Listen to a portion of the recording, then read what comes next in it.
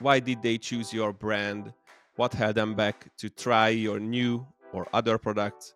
What are they satisfied with? And are they satisfied with the product that they received? They should start an AA test, and afterwards, they should do some experiments and A/B testing. Welcome to our podcast, Click to Buy. We're so happy to have you here. Can you please introduce yourself and what it is that you do? Yeah, I feel like I'm at an interview, at a job interview. But yeah, of course.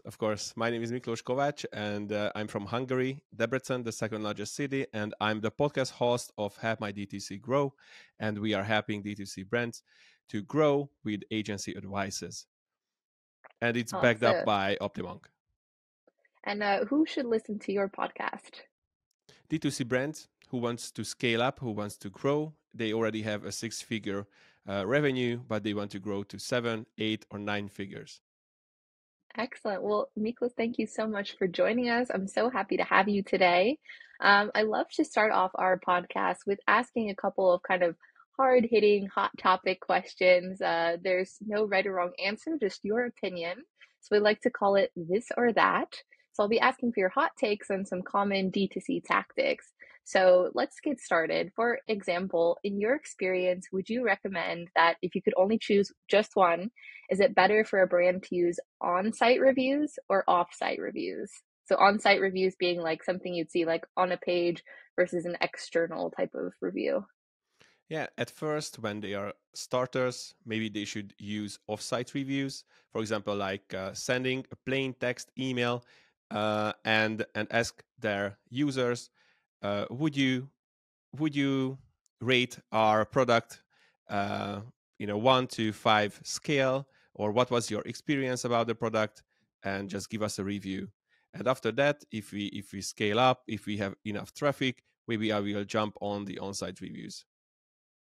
Gotcha. And in terms of, let's say, testimonials, this or that, if you could only pick one, video testimonials or written testimonials, and why? That's great. Maybe at first it would be great to have written testimonials, but after that it could be good to have a video review or video testimonials on our site also. So maybe it has different strategy or tactic involved in text or video reviews. Text reviews are great on the website and could enhance the credibility of the website, and video testimonials could be used on social media and in other parts of the website. True. I guess it also, like you said, it depends on the strategy and the product. Perhaps for some products, it makes more sense to like visually kind of see something in Yep. action. That kind of leads me to my third and final this or that. Mhm. So when you have this kind of visual content, if you could only pick one, user-generated content or professional product photos. Yeah, I wouldn't repeat the previous two question answer. That before that and after that, I would definitely go with user generated content. It's almost a no-brainer. So if you have a mom or a friend, just grab a phone and do something about it. So user generated content. What do you think is kind of like the best way brands can leverage user-generated content on their e-commerce sites? That's a good one. Maybe they could set up a pop-up that is popping up after 30 seconds when they are on the site and on the product site on a different Mhm. and coming from a different for example from social media or from other sites that are not that those sites doesn't have any user Mm, generated content or video, mhm. and after that it just pop up with a video, and they could see uh, how the product is how the product works. Yeah. I like that. It makes sense. Like after you've seen a little bit of intent, someone's staying on your page, then you kind of blast them with like that next like kind of proof point. Yep. Interesting. Well, I know on your podcast you also speak to a lot of D2C experts out there. So I wanted to ask you, What's the best advice you've ever received about increasing e-commerce store conversion? The best and the simplest and the best and the most simple advice was that know your customer.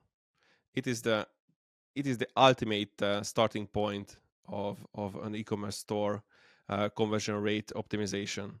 So if you don't know your customer, maybe you will provide unnecessary data for him, unnecessary information, or just confuse him. So before that, you could just easily get some feedback in a plain text email that I mentioned before. So Hmm. like, why did they choose your brand? What held them back to try your new or other products? What are they satisfied with? And are they satisfied with the product that they received? So these basic questions could help you know your customer more and provide strategies and tactics that are fit for their profile. That's definitely really interesting. I think you make a good point, and great advice to anyone who's tuning into our podcast. If you don't know what your customer wants, I guess it's pretty difficult to try to get them to convert. Do you have Yeah. any other tactics you can recommend? I know you mentioned kind of these written tactics or email tactics. Are there any other strategies you've heard about or used or seen other brands have great success with when it comes to getting to know your customer a little bit better? Yeah, it could be also an on-site pop-up that will Hmm. collect feedbacks from the customers. So it could be anything. Just call them, just reach out to them with some questions, and experiment in almost every 2 weeks with some questions. And after that, you will have some good answers. For example, like somebody sell like these cold plunge baths, Hmm. these Wim Hof method stuff. And for me, the only question that I would ask is, how much is the maintenance cost, and how often should I clean these kind of baths? Mm. And I never saw on any page that will say this information for me. For example, in Hungarian, Mhm. it isn't there. But if I give a feedback that I want to get the answer for this question, maybe you will just put it on your landing page, on your product page, and I won't be confused. I know the information that I want, and I will buy it. So lots of reasons. One of the reasons that people don't convert or don't buy is that they have Mhm. doubts, they have questions, and you should ask these questions, and you will get the answer for it. Excellent. I think that's a really interesting point that a lot of the work that you want to do for conversions is for people like you who are interested in a product, but they have maybe one or two doubts that's holding them back from Yeah. making that final purchase. So by getting to know the customers and making that kind of like your routine habit and what you do as a business, you can kind of level up your hopefully your conversion rates. Yes. Yes. Uh, Exactly. kind of Exactly. kind of bouncing off that question, obviously, once you get to know your customers a little bit, you can make things a little bit more personal. So how does personalization relate to the customer journey? It's in the question.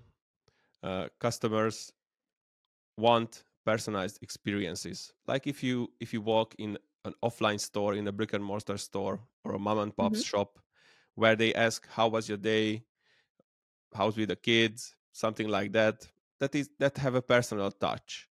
And with personalization, you could do a lot of wrong things, like creep out the people, or if you are over personalized, maybe somebody doesn't have any toothache and you want to give them painkillers, but they don't want this. So watch out with personalization. But if you do it in a good way, it could be an integral part of the customer journey.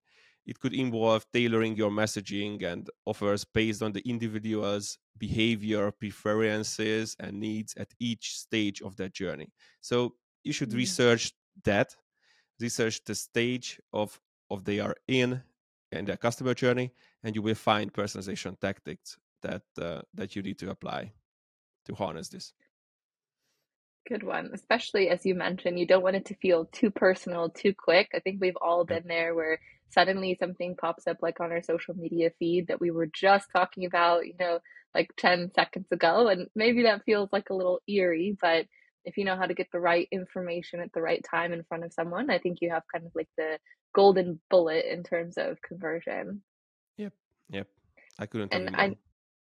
I know in terms of personalization and conversion in general, a lot of these tricks have a little bit of like a psychological background to them.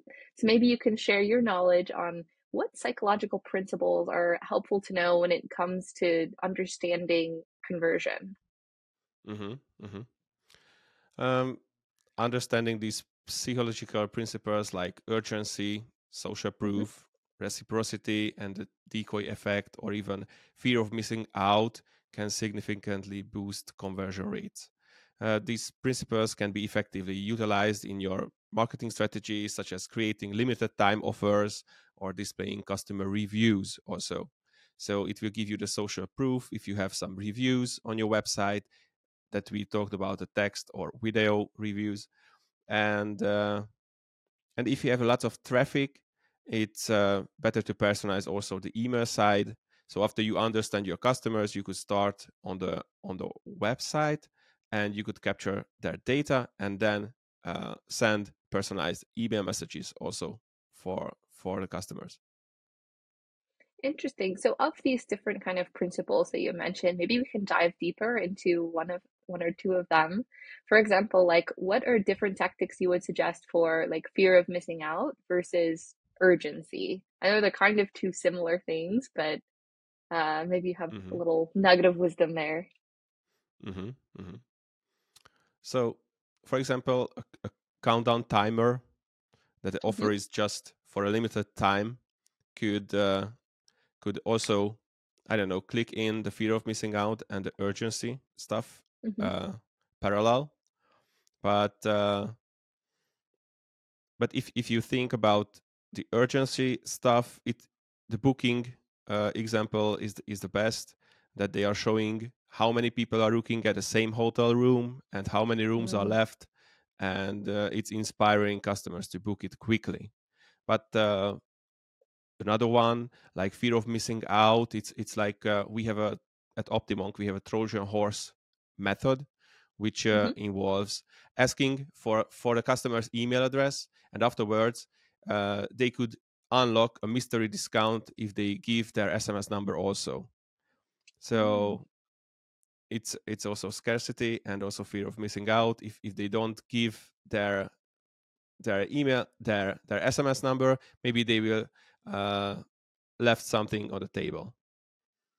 Yeah, quite interesting. Also to make them feel kind of like they have this exclusive opportunity that they didn't perhaps expect from originally signing up. Yes, it's like that. Yeah, well, you've given a couple great examples already, but are there any other brands that have inspired you with their conversion tactics? Maybe you have a couple memorable examples. Mm-hmm. Uh, Opting Monk has a customer called Blanchett. Maybe the Mhm. listeners will know this. Oh And yes, I have a bloodshed. great, great, great. And they use scarcity, and it was created by a limited time offer that I also said it before. A pop-up display the customers offered. So a pop-up was displayed, and the customers saw a limited time discount and a counting down for 15 minutes. This made the offer feel scarce and time sensitive, so encouraging customers to act quickly, or or it is a risk that they are missing out the deal. By implementing this principle, Blanchett was able to generate an impressive increase in its revenue. Interesting. I definitely get what you mean that like you said, it kind of all comes back to the psychological principles we discussed, like this urgency, this fear that if I don't click now, it's Yeah, not going to exactly. ever be able to go into my card. Yeah, yeah. But don't overuse them because people are much more sensitive for Yeah. this today than before. But of Hmm. course, there will be, I don't know, 50% of people will always act irrationally, or more than 50, maybe, maybe 100% of the people. So afterwards, we are just saying for ourselves that yeah, it was a Hmm. rational decision to buy two blend jet and not just one. Maybe that's kind of a good question to dive a little bit deeper into. I think what you said was quite interesting. You have to be careful not to go like too heavy on these sorts of tactics. How can brands balance these tactics so it doesn't feel too like too many ads or too like in your face, but still pushing people towards the action you'd like them to take? The first and foremost stuff is this email text stuff is coming back again. Hmm. So if you send these questions out in the email in plain text for your best customers and Hmm. watch for these answers, you will get all the information you need for content for your website. So for on your website, you could use those terms and expressions that your customers use. So it won't be as edgy or as fabricated than before. So you could experiment with these little stuffs that you have. Just use the expressions that your customers use, and it won't be fabricated. Yeah, Yeah, like you said, it all goes back to knowing your customer. yeah. It all goes back to this first And do part, you the have zero part of the customer journey. Yeah, it all starts there. When you're thinking about conversion, and maybe this will also apply to people you've had on your own podcast, do you have any tools that you can recommend that people can use to improve their conversion for, let's say, any part of the customer journey? Yeah, before I mention some tools, it would be the mindset that you have to experiment Hmm. relentlessly, for example, in any 2 weeks with some little stuffs on your website. And it will be uh, a habit for you. And afterwards, you could choose the best tool for this habit. So, for example, Optimonk is a great tool for list building, segmenting, personalization, and so on and so on.